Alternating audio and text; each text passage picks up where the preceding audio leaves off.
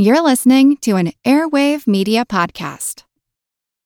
This episode is brought to you by La Quinta by Wyndham.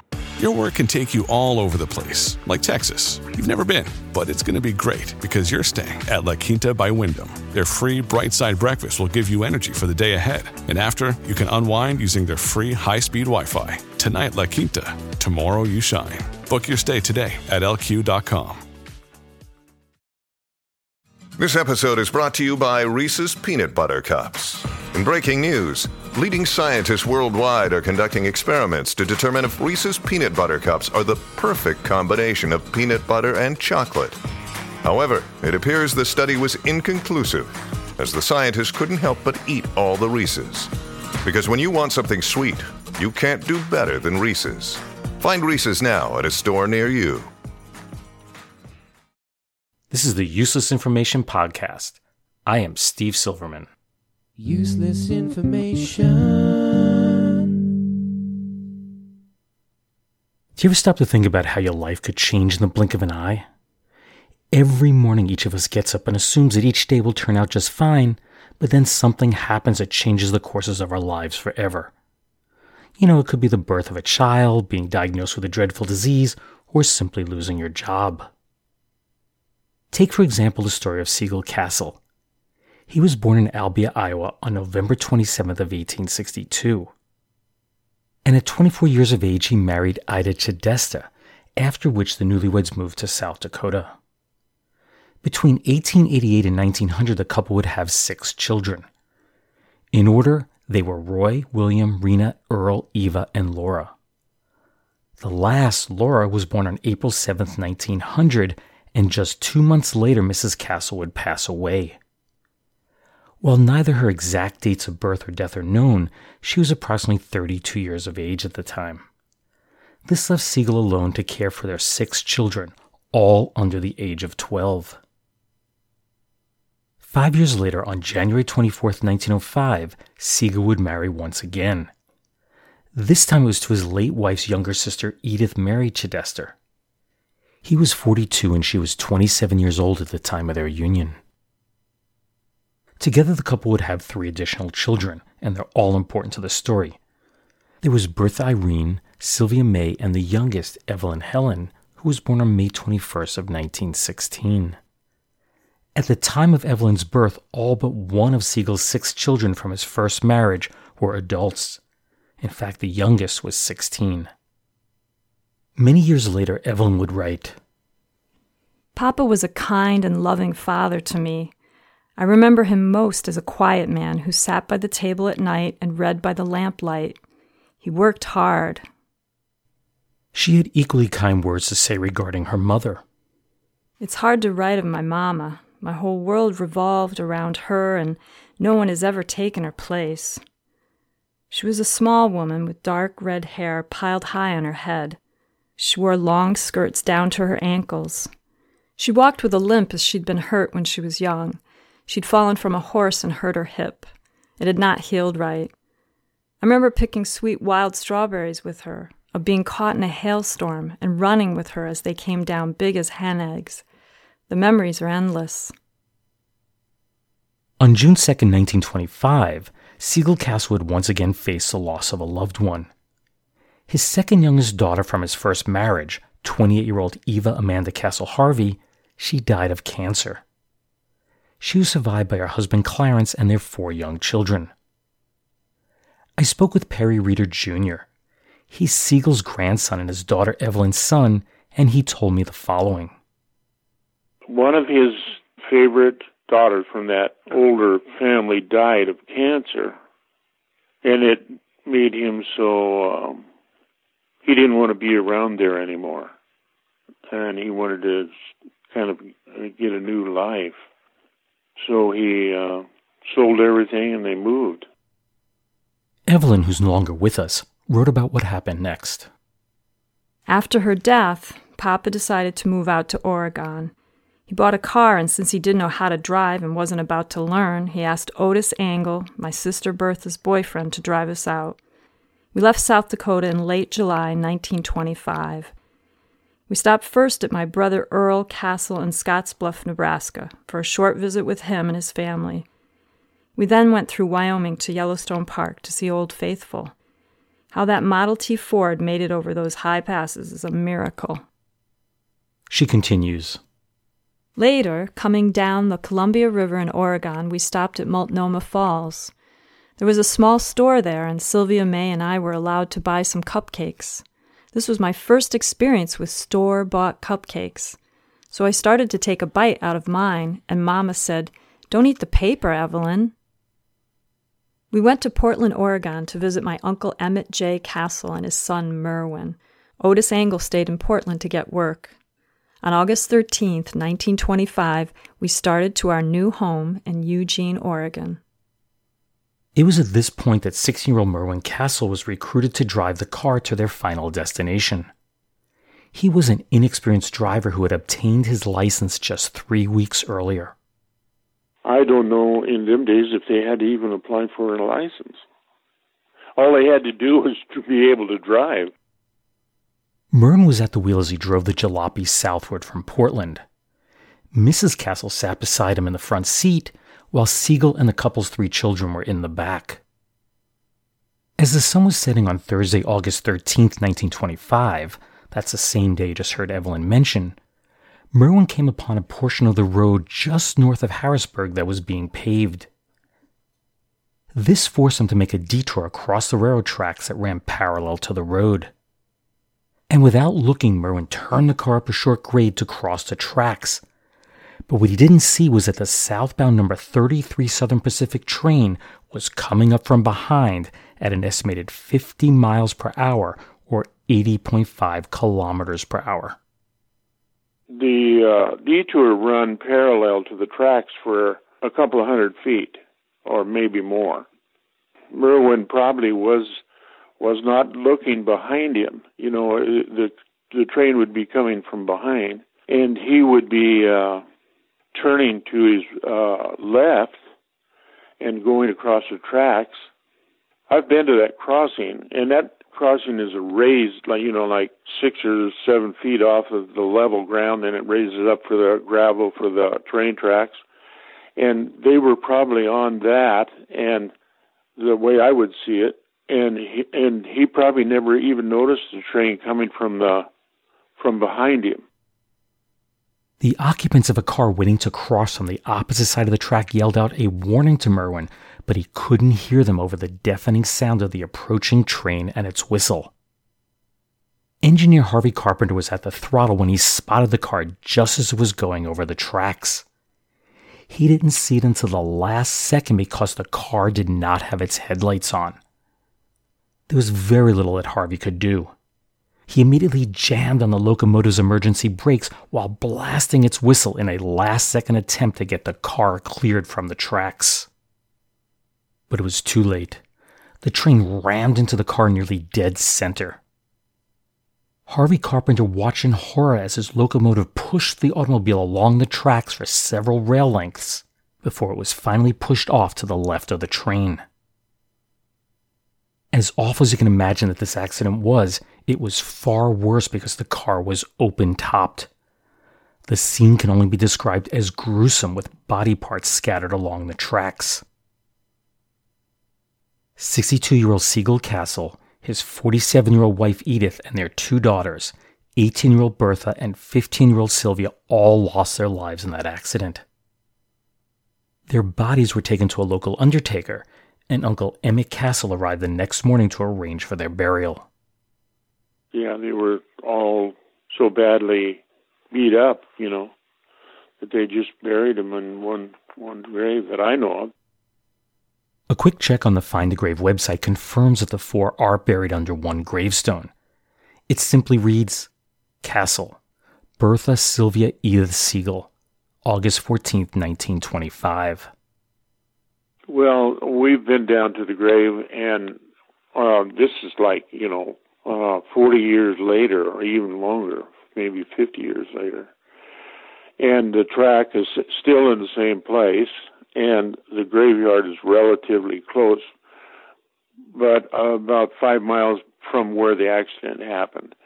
The graveyard is north of where the accident happened, And the train still goes down through there, and when that train comes thundering down through there and you're standing at the graves, you know how trains are. They make a lot of noise, bump and bang the cars together as they go, and you can kind of feel the vibration. And if you're standing there in the evening, it kind of is a little bit spooky if it's a still day. It's spooky if you know the people who were buried there, and the accident happened just a little ways away from there. At the time of the accident, newspapers were quick to report that the Castles were on their way to the Harrisburg hop yards to help in the harvest before heading off to Eugene. That's where Siegel supposedly had accepted a position on a dairy farm, but Perry said that this was not true.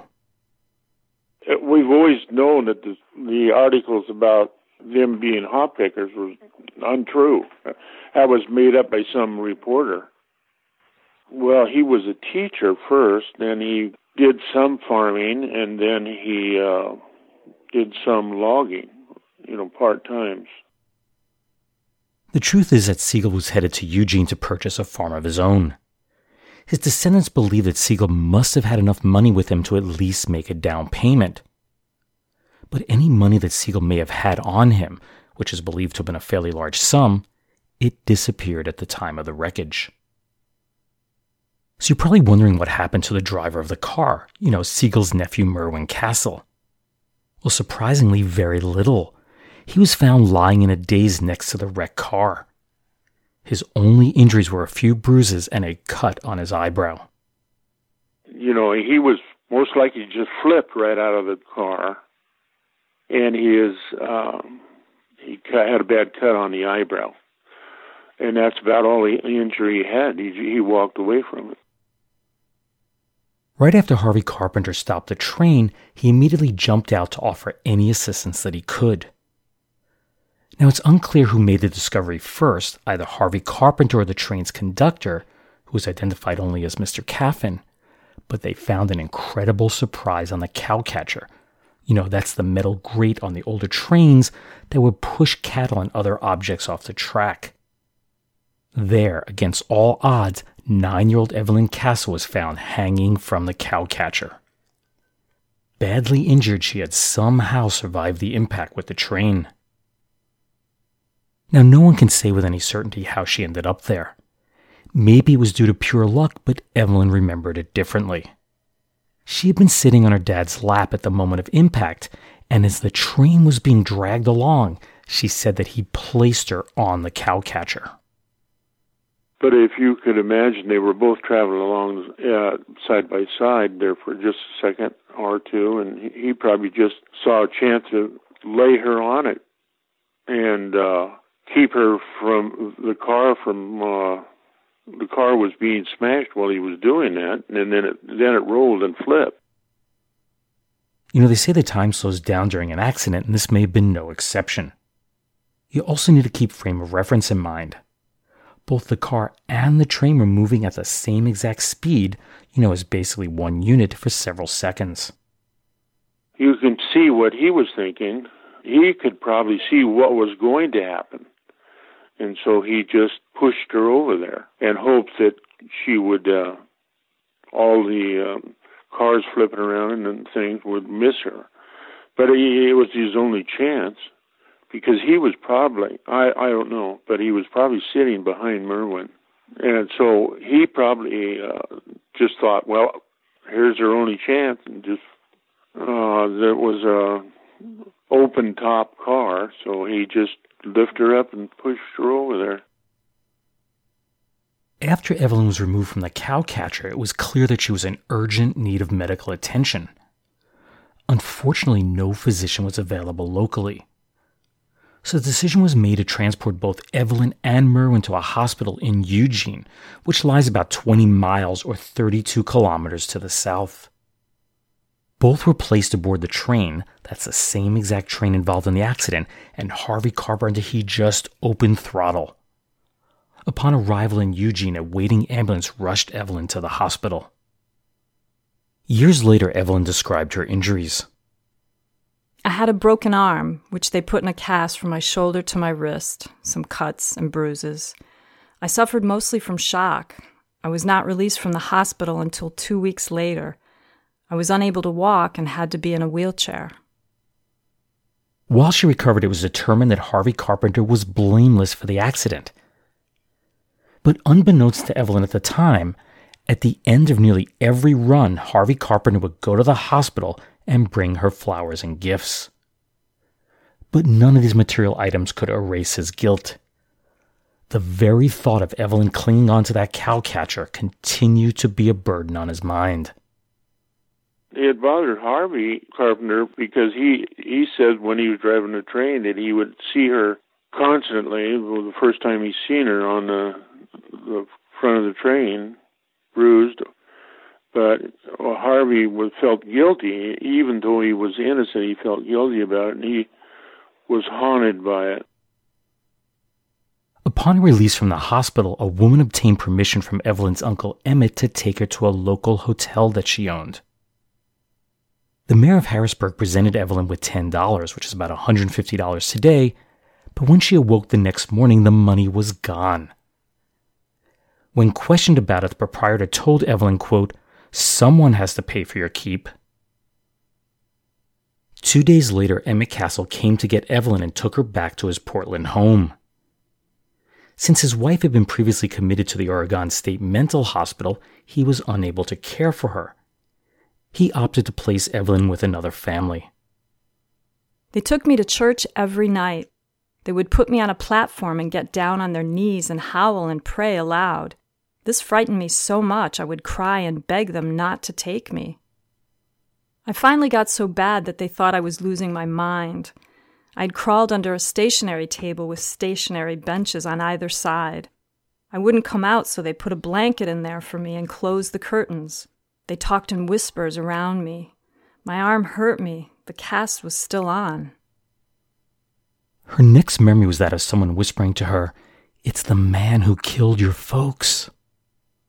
She described what happened next. I saw a big, tall man with a look of shocked disbelief on his face. This was the first time, to my knowledge, that I'd ever seen Harvey Carpenter.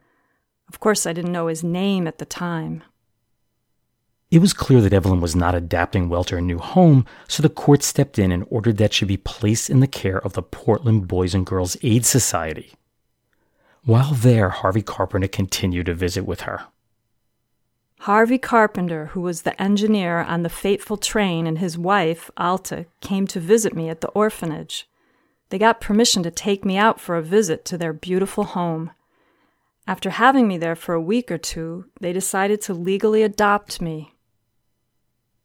Initially, the court ordered that Evelyn be placed in the care of the Carpenters, but her uncle Emmett Castle contested that decision. A jury decided on November 3, 1925, that full custody of Evelyn should be granted to the Carpenters. But legal challenges continued until January 11, 1926.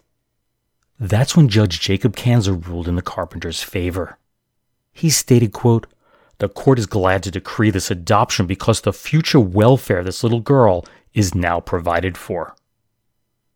Harvey and Alta Carpenter were in their late 40s. Both of them had been married and divorced before. They had only been married 2 years before they adopted me.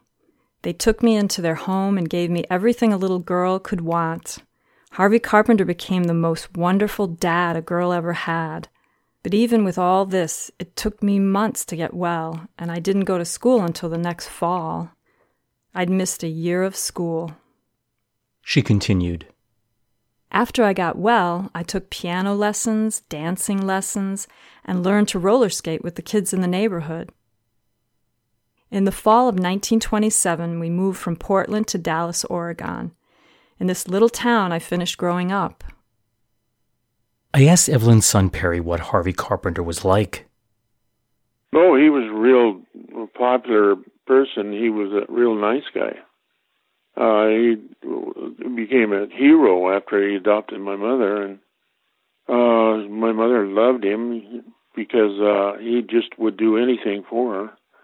And he was well-liked all his life. My younger brother, Harvey, was named after Harvey Carpenter. his name is Harvey Carpenter Reeder. And so my mother thought a lot about Harvey Carpenter. She idolized him. It was on June 30th, 1943, after 45 years of continuous service, that 66-year-old Harvey Carpenter would one last time climb into the cab of the northbound train headed out of Eugene. In retirement, he took on a number of different jobs. This included at one point serving as the chief of police in West Salem, Oregon, and at the age of 70, he became the keeper of the Oregon Senate's North Door. He was 83 years old when he passed away in San Francisco on April 5th of 1960. He was survived by his wife Alta, his daughter Annette from his first marriage, and of course Evelyn. As for Evelyn, she writes, On August 8th, 1936, I married Perry Charles Reeder. We have 4 children. I didn't know there was a depression until then, but I soon found out. We had quite a struggle raising our family. During the Second World War, the couple decided to leave Portland for a more rural way of life. In 1944, they settled in the failed resort town of Bay Ocean, Oregon. Perry explains. It was like it was going to be a boardwalk of the West. That's what they wanted it to be. So they had rich people lived out there, but they all abandoned it. And us poorer people could, like Mom and Dad, could rent a nice place for near nothing. And that's how we lived. Evelyn would work different jobs to help support her family. That included being the postmaster of the Bay Ocean Post Office from 1950 through 1954. We lived under poor conditions by today's standards. We were a poor family, but everybody else in the whole countryside was poor, lived the same standard we did. So we didn't know any different. We just existed from payday to payday. And we would all go to the movie on Friday nights, and we had quite a upbringing. Today, Bay Ocean no longer exists, having long been washed into the sea by coastal erosion.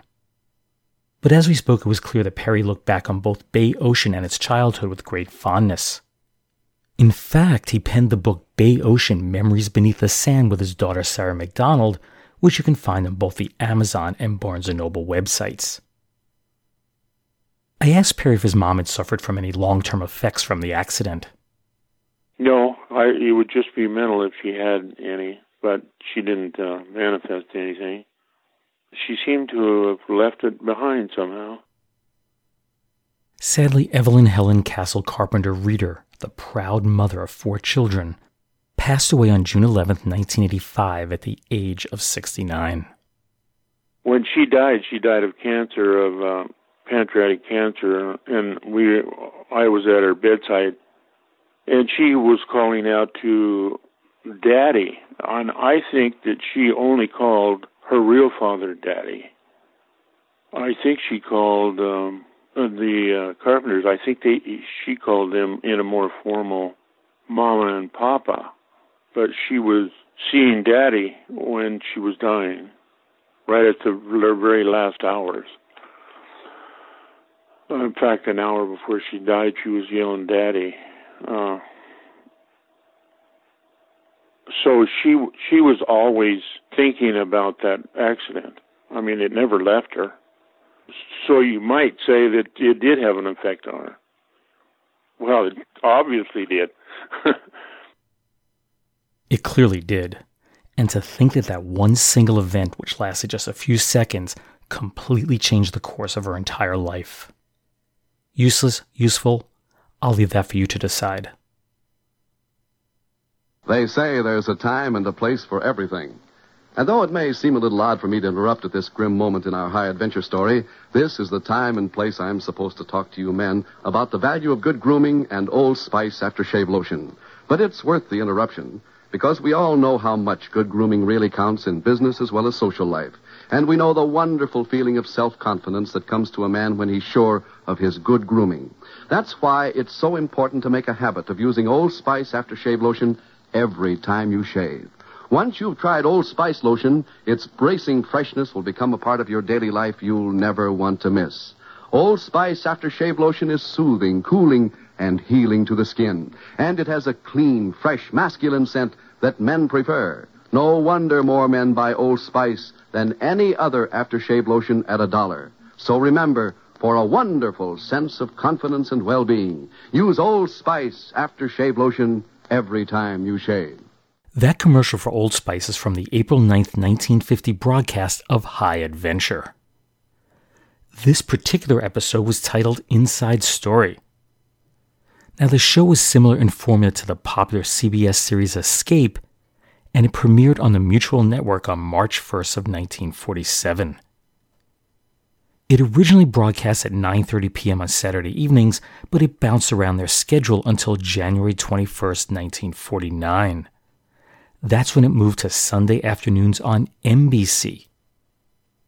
It was there that the show landed Old Spice as a sponsor.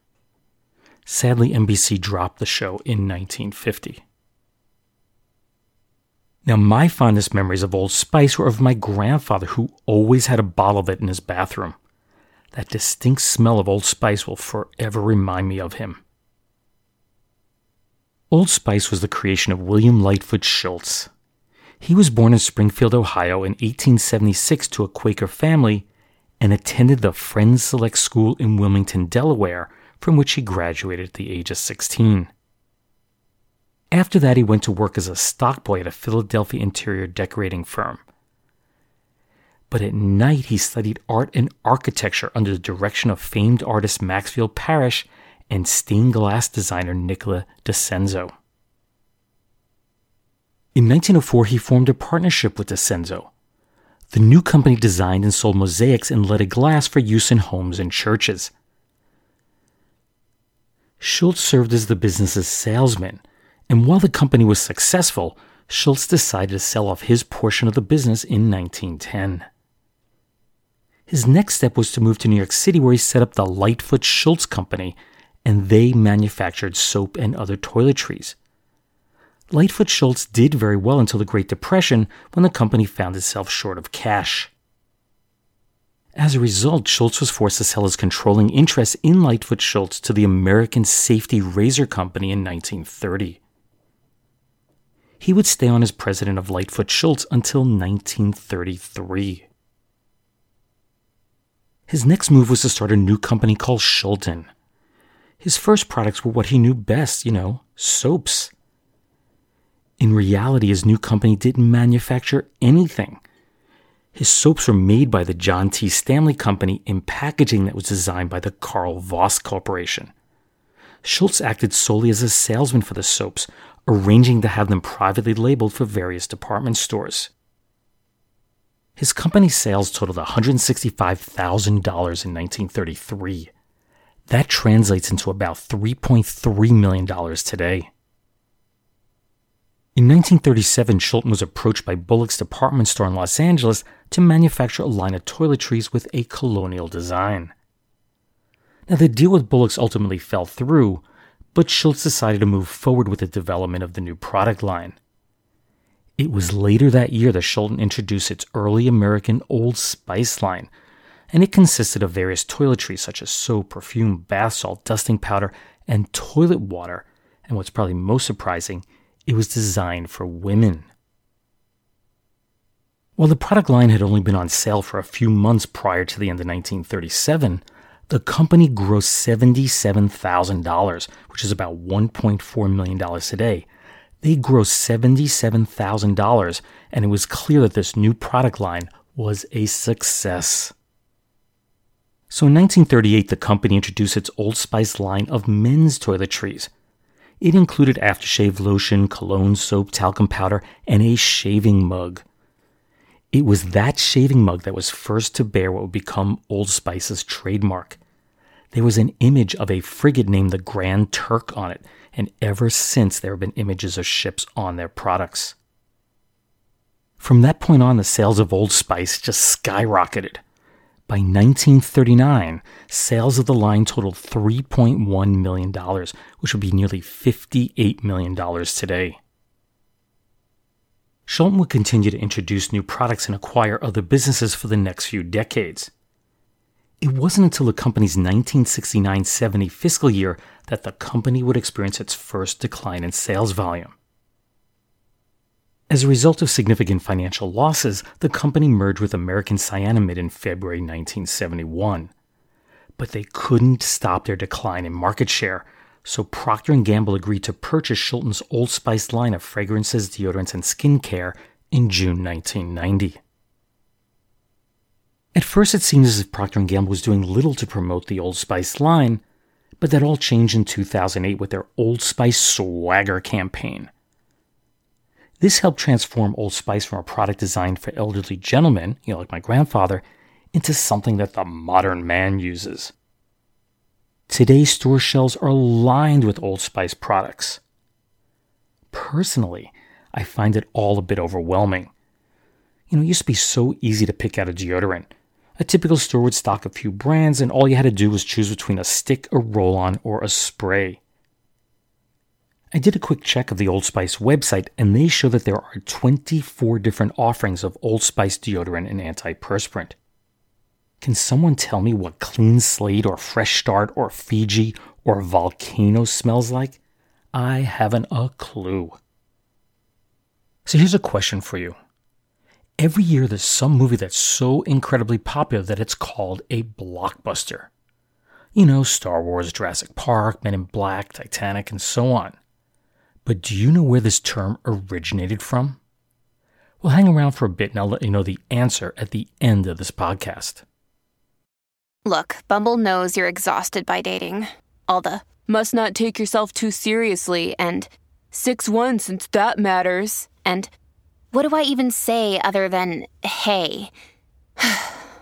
Well, that's why they're introducing an all-new Bumble, with exciting features to make compatibility easier, starting the chat better, and dating safer. They've changed, so you don't have to. Download the new Bumble now. Another day is here, and you're ready for it. What to wear? Check. Breakfast, lunch, and dinner? Check. Planning for what's next and how to save for it? That's where Bank of America can help. For your financial to-dos, Bank of America has experts ready to help get you closer to your goals. Get started at one of our local financial centers or 24/7 in our mobile banking app. Find a location near you at bankofamerica.com/talktous. What would you like the power to do?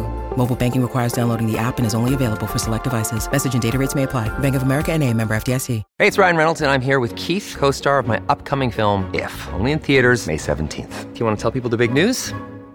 All right, I'll do it. Sign up now and you'll get unlimited for $15 a month and 6 months of Paramount Plus Essential Plan on us. MintMobile.com/switch. Upfront payment of $45 equivalent to $15 per month. Unlimited over 40 gigabytes per month. Face lower speeds. Videos at 480p. Active Mint customers by 531.24 get 6 months of Paramount Plus Essential Plan. Auto renews after 6 months. Offer ends May 31st, 2024. Separate Paramount Plus registration required. Terms and conditions apply if rated PG. In other news, here are 3 stories in which someone got the last laugh. On April 11th of 1935, William Lipson, who was a shoe salesman from Providence, Rhode Island, he parked his car outside of a Waterbury, Connecticut hotel. He later discovered that someone had stolen 55 shoes from the vehicle, so he reported the theft to the police. Upon hearing of the crime, Detective John Galvin stated, quote, "Maybe we better look for a man with a new pair of shoes." To which Lipson replied, "Oh no, that is, unless the thief is a one-legged man.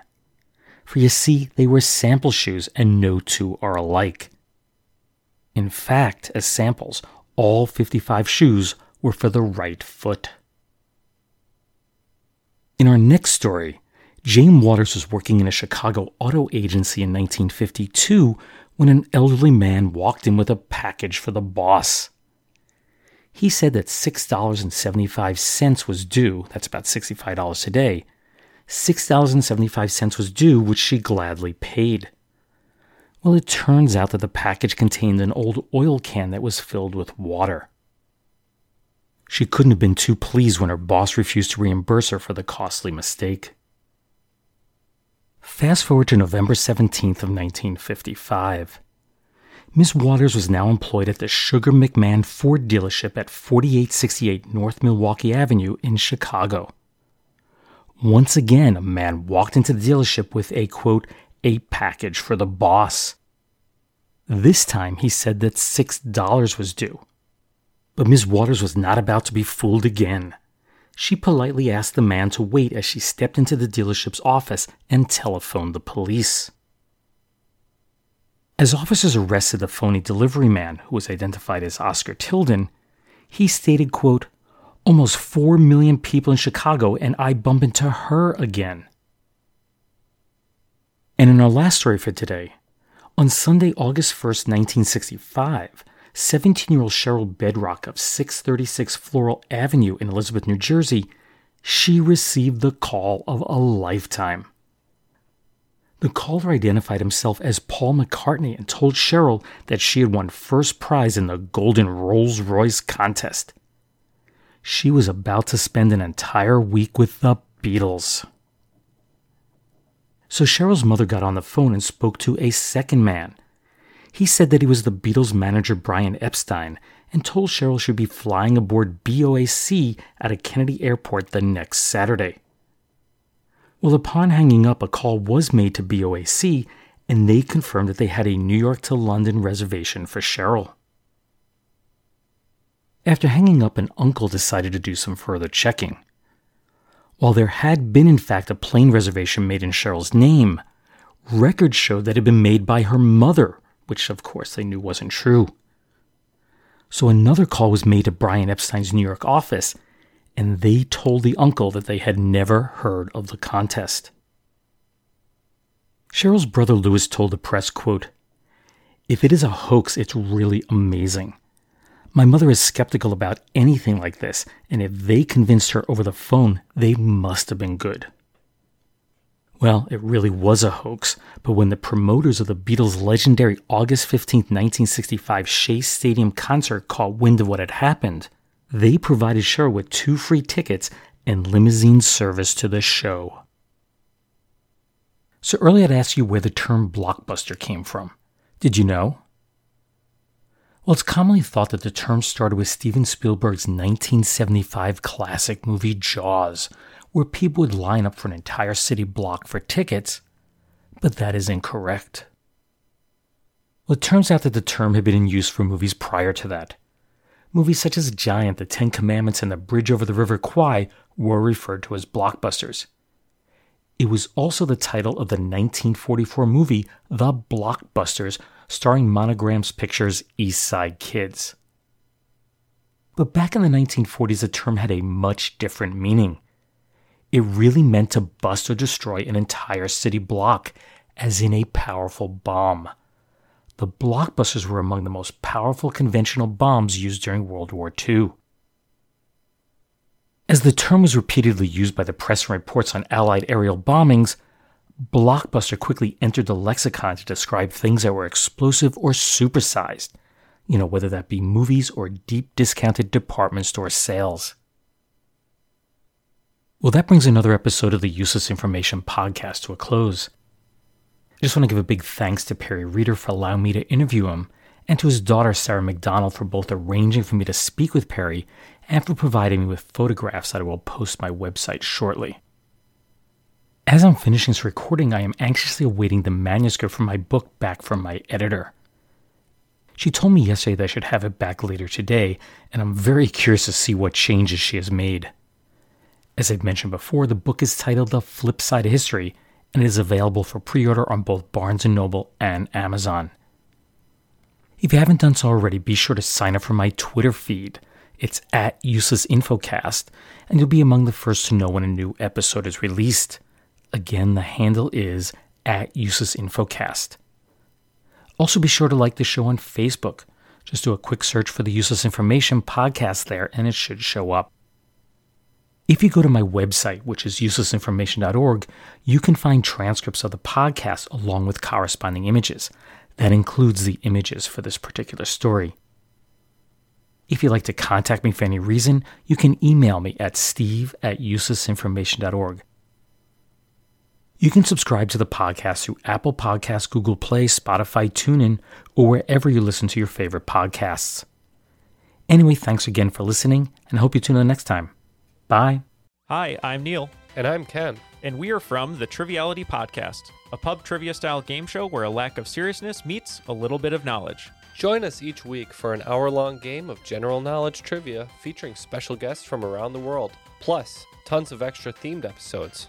If you want to improve your trivia game, or you just want to scream at us in your car when we get easy questions wrong, then we're the show for you. Find Triviality on all your favorite podcast apps. But you know that because you're already listening to a podcast.